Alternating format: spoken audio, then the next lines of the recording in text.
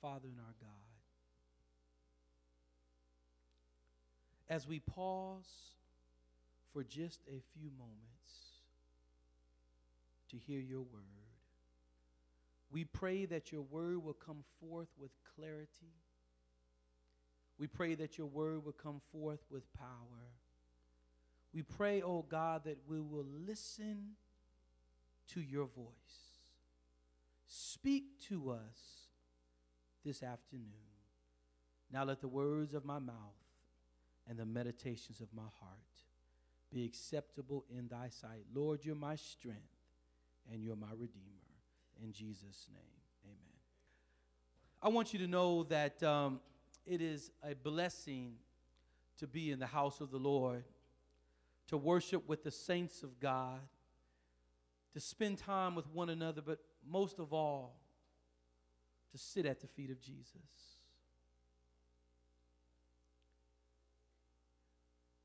God has been good to you. I want you to know that Michelle, it's so good to see you. Graduate, look at her. Looking good, praise the Lord.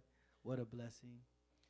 You know, saints, it's good to see each and every one of you. I'm glad to be back with you and to spend some time with you. And the Lord has blessed us to have one of the greatest head elders. Amen, somebody.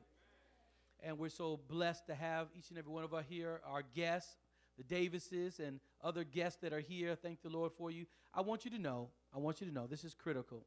I want you to know that when I preach, we only preach about 25 to 30 minutes, so you don't have to get nervous. I know we're looking at the time, so you don't have to worry about that, because whatever we say can be said in 30 minutes. Somebody ought to say amen. And I adopted that. Let me tell you why.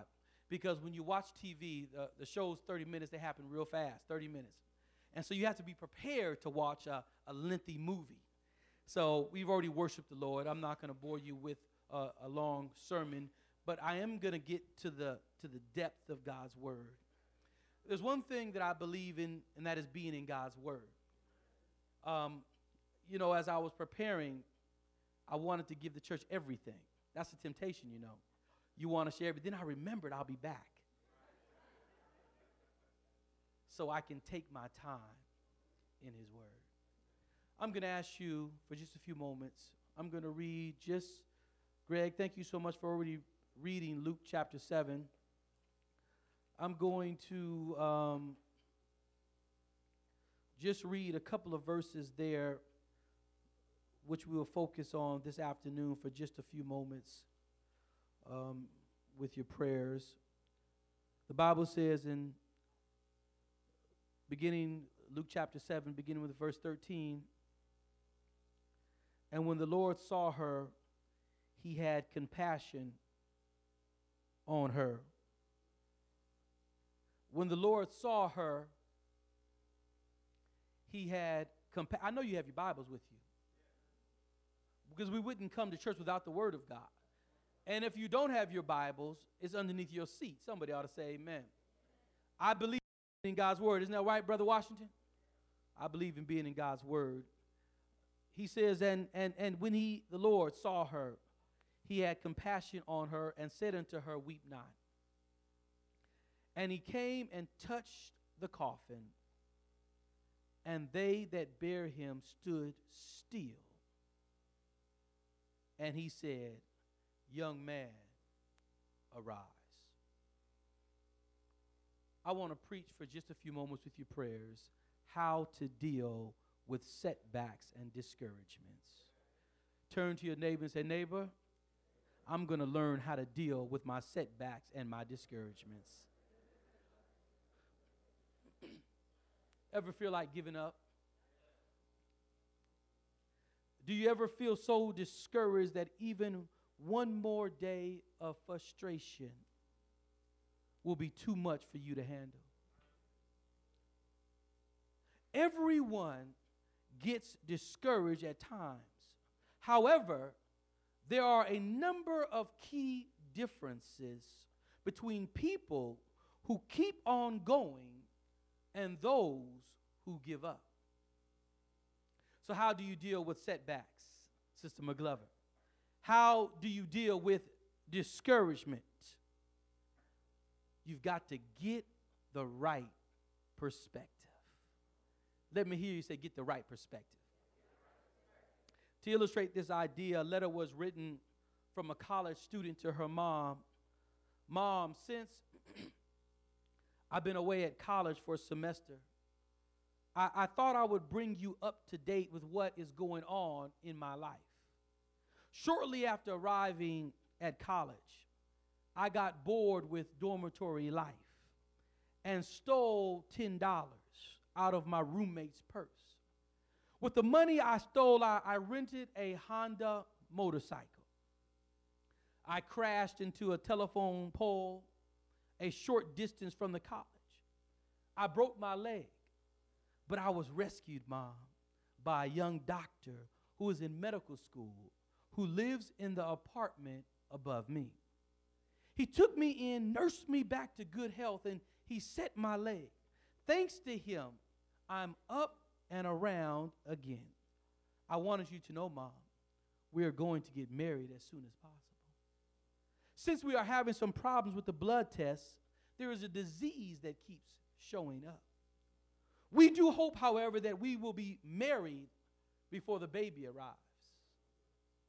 And we will be home shortly to live with you and Dad.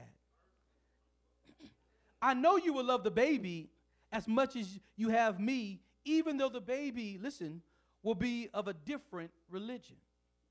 But please try, Mom, to understand the reason why we have to come to live with you is my close friend, my doctor. He wants to quit medical school because he wants to give me all the attention that I deserve.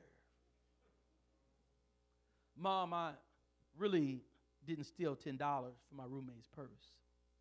I didn't rent a Honda motorcycle. I didn't crash into a telephone pole or break my leg. I didn't meet a medical doctor of a different religion. There is no baby or blood disease. I won't be home right now to live with you and Dad. There is no baby, but I am getting a D in geometry and an F in math. And so I wanted you to accept these grades in its proper perspective. Doesn't that say it all? When discouraged, is it possible to see the other side? Is there, Imani, another perspective? All too often, we focus on the negative. Walt Whitman suggested for years to get anyone interested in his poetry. He was discouraged. Then he received a note. It said, "Dear sir," it began, "I am not blind to the worth of the wonderful gift of leaves of grass. I find it most extraordinary piece of wit and wisdom that America has yet contributed. I greet you at the beginning of your career." It was signed by Ralph Waldo Emerson. What encouragement. When you have somebody who is willing to lift you to the next level. Isn't it wonderful when you have someone that cares about you and wants you to do well? That's why it's so important, Imani, to surround yourself with positive people. You have to be willing to step away from those negative influence. Let me share this with you. You know why people share negative influences? You know why people share negative things with you? They are trying to keep you, listen to me, where you are.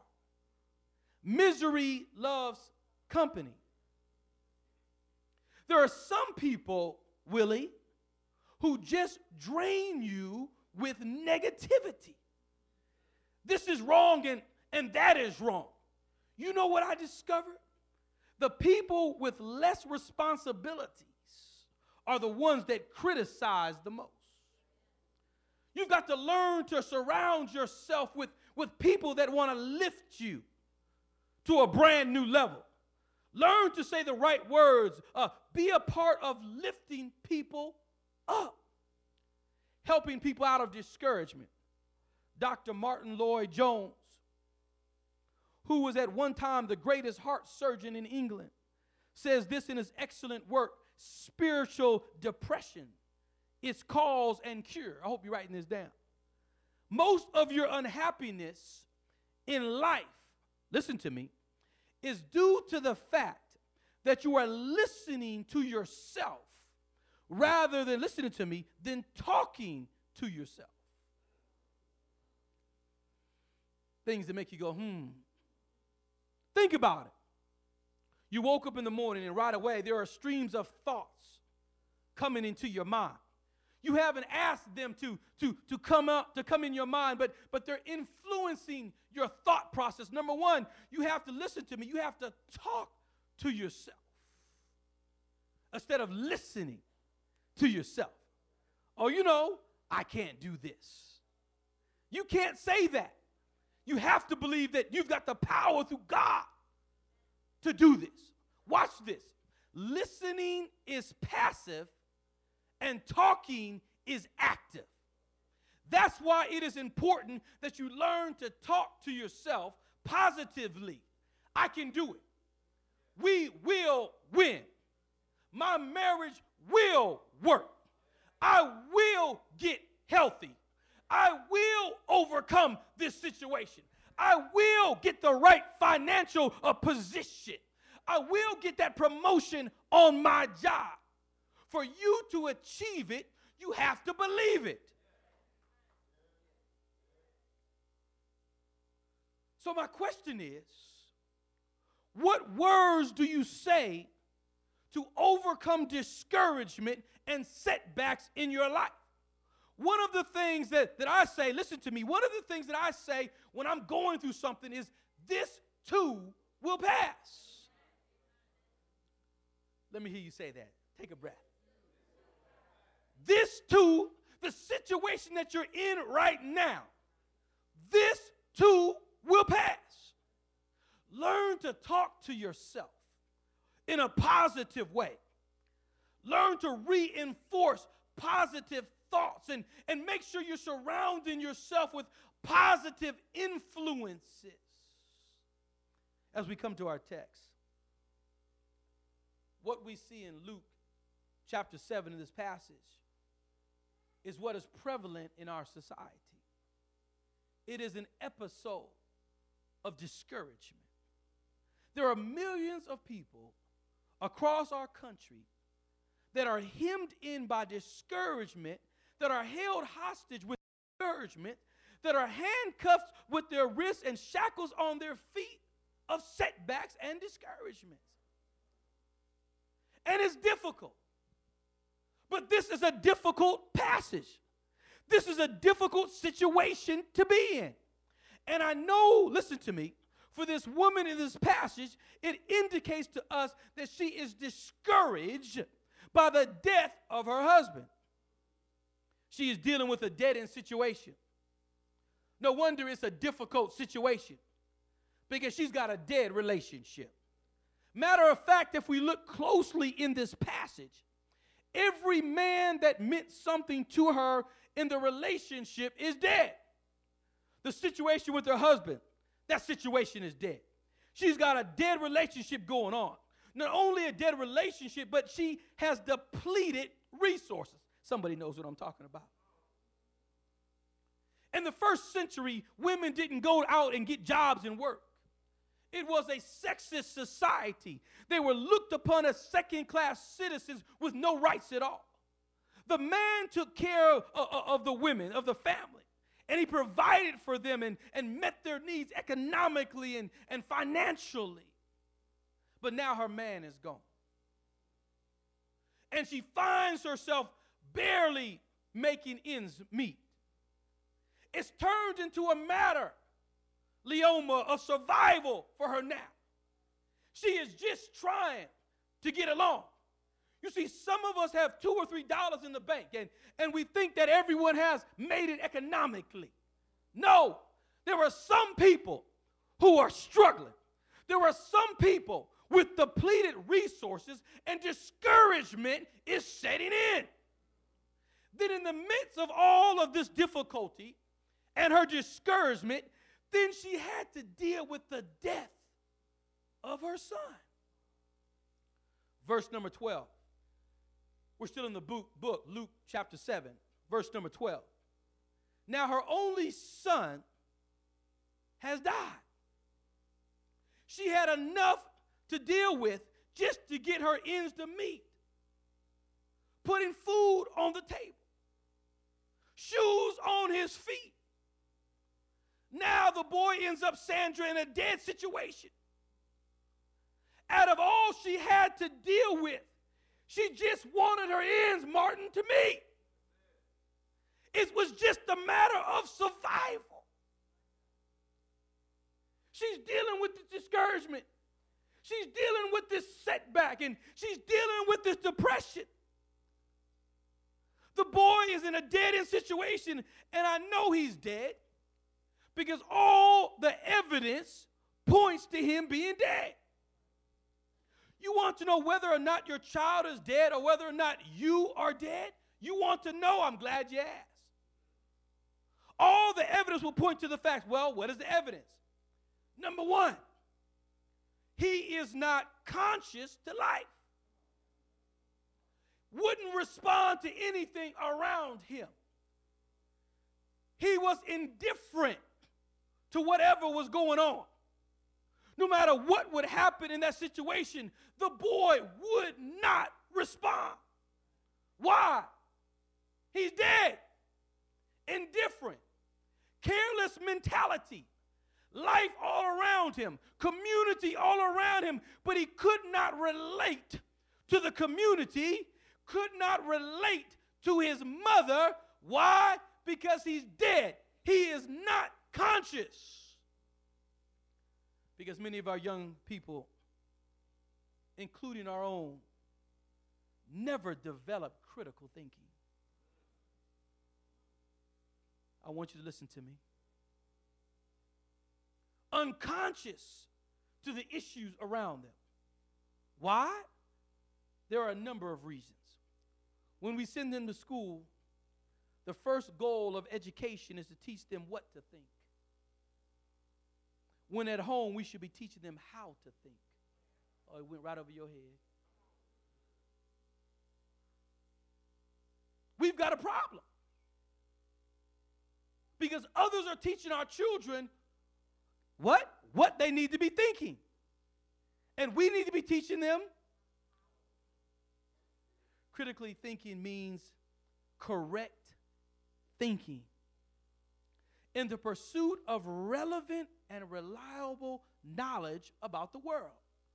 Another way to describe it is to reasonably reflective, responsible and skillful thinking that is focused on deciding what to believe or what to do. Well, you guys are missing me. This is heavy. This is why some of our actions, some of our attitudes are where they are. Because we haven't learned how to think critically. I only tell you what someone told me to tell you.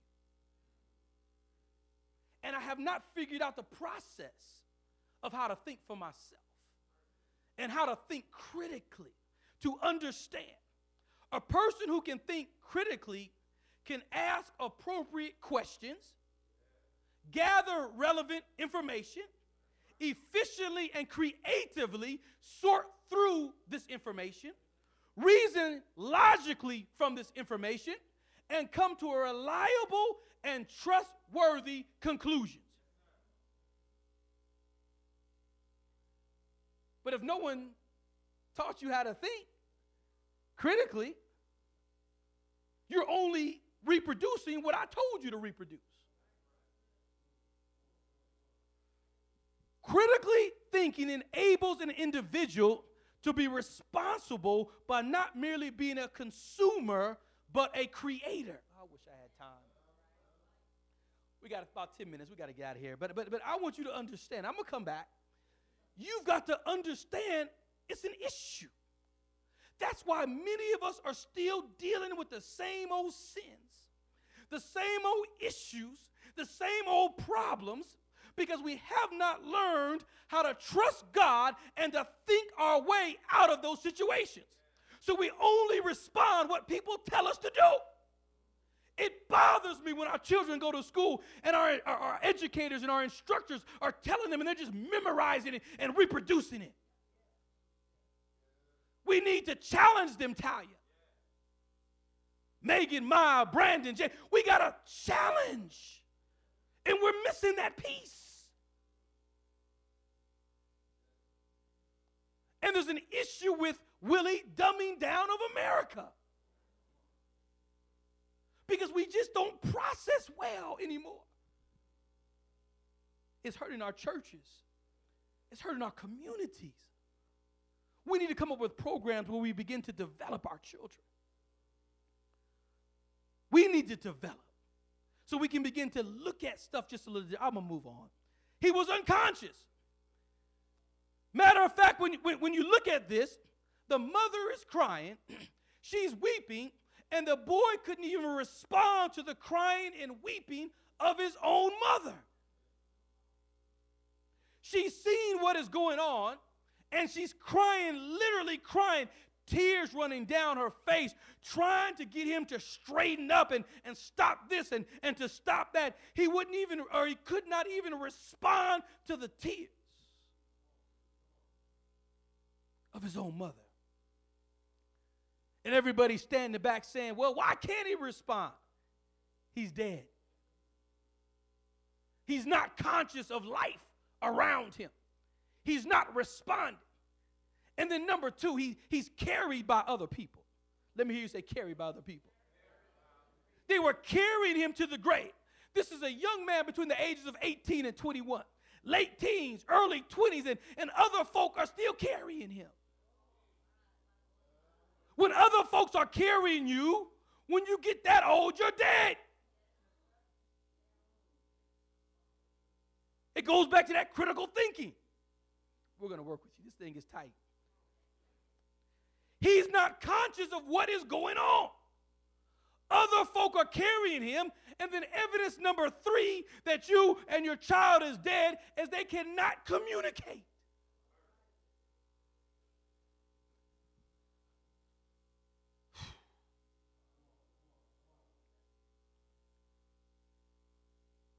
And we are excusing how our young people are communicating.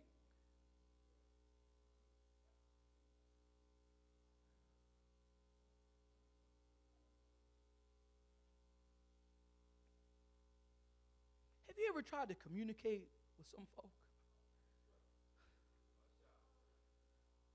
Do you understand the word that is coming out of my mouth? Words come out, but you don't know what they're saying. I'm not trying to, but it's the truth. Can't communicate, and we call it cool.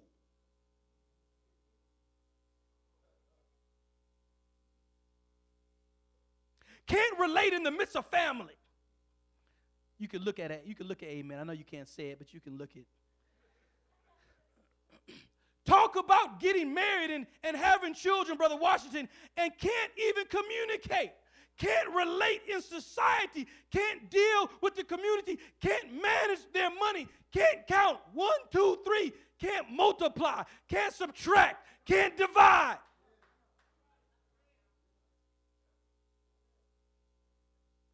Quantitatively, verbally. They're dead. She has to deal with the death of her son. Then she was living in the midst of discouragement. I need to go ahead and say this before I move on. That is part of the issue with people keeping you where you are. It's a lack of information. You've heard it. If you ever want to hide something from a black man, do what? Put it in a book. It's not that that person next to you is smarter than you. They just have more information than you. Maybe it's because they're taking time to read the information and digest the information. We're missing it. You're where you are because you're not gathering it. You're smart.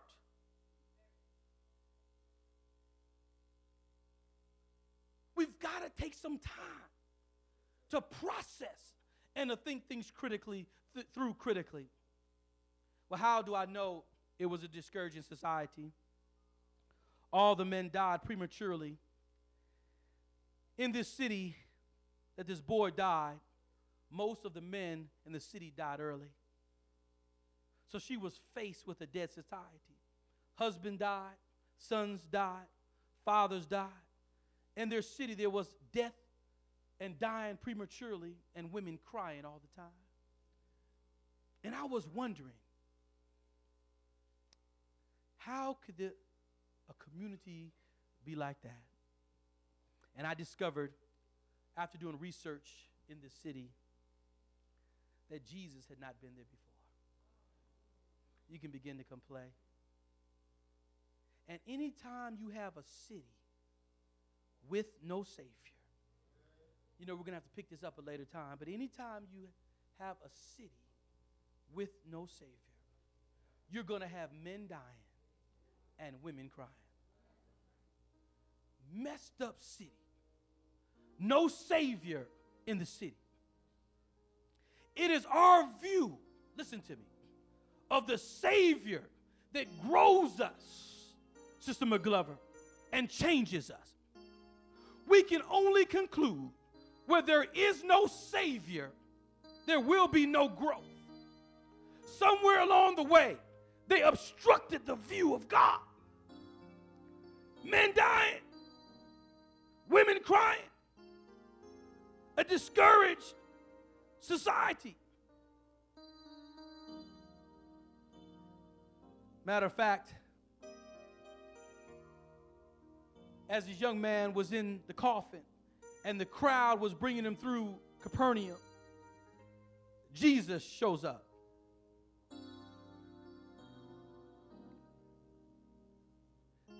But before I leave this passage, you're going to see what happens when life meets death. When discouragements and setbacks run up against the Savior. This was a discouraged situation. This was a discouraged society. Now watch this. Notice it was the community that was carrying this boy to the grave. Notice when her boy dies, the crowd gathers around. Well, I have a question for you. Where was the crowd, the so-called community, the so-called church when the boy was alive? We have a way of gathering around discouragement. But the Bible says that Jesus came on the scene. There is deliverance of the Savior. It is a difficult situation to deal with discouragement, setbacks, and setups. But Jesus steps on the scene. He comes to bring deliverance. Jesus shows up, and the Bible says that Jesus lays hands on the casket. You see, Jesus touched the casket. Yes, it was discouraging, but Jesus shows up and he resurrects the boy out of the grips of discouragement. You can't tell me when Jesus shows up and puts his hands on your situation that God does not change it. When times get tough or things don't go the way that we want them to go, when discouragement comes in like a flood, when people tell you that you're not going to make it, talk to yourself. Don't listen to your problems. Talk to yourself and remember that God is still in control. God is turning things around in your favor. God is opening up doors of opportunities in your life. God is restoring a relationship. He's softening people's hearts towards you. God is completing what he started in your life. You may not see anything happening with your natural eyes, but God is doing great things all around you. You see, no weapon formed against me. I said, no weapon formed against me shall prosper. Your future is going to be great. I said, your future is going to be great. Someone says, after you've done all that you can, after you've worked it out and tried to fix it, after you've done all that you can do, just stand. Just stand. Just stand. Keep on standing. Keep on praising. Keep on praying. Keep on believing. Keep on fighting. Just stand. For the Bible says God will. I said he will make a way out of no way. Every head is bowed. Every eye is closed. Lord, as we pause for just a moment, we realize how powerful you are. And as you spoke to us this morning, how to deal with this discouragement and setback, we realize, number one, we've got to think critically. But Lord, we can't think critically without your word. And we're going to trust you. Because when you come on the scene, you make a difference. Somebody here right now. Somebody here right now. Somebody here right now. You are struggling with something in your life right now. And you want God to fix it right now. Not tomorrow. You want him to resolve it right now. I want to invite you to come down forward for prayer. And watch God move in your life right now. But you've got to stand. And you've got to believe it. You've got to trust him. God bless you, my sister. You've got to believe it. God bless you, my brother. You've got to believe it. That when you step out and you trust God, he'll show up on your situation. He'll show up and he'll make a difference. Somebody right now is believing that God is going to allow you to be victorious right now. And we're going to trust him every step of the way.